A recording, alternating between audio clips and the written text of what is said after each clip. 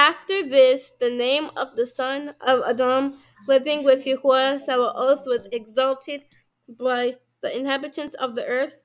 It was exalted in the chariots of the rock, and the name went forth in the midst of them. From that time I was not drawn into the midst of them, but he seated me between two rock between the north and the west, where the angels received their ropes to measure out a place for the elect and the righteous. There I beheld the fathers of the first men and the Kodeshim who dwell in that place forever. Hallelujah. This was the reading of Enoch 70.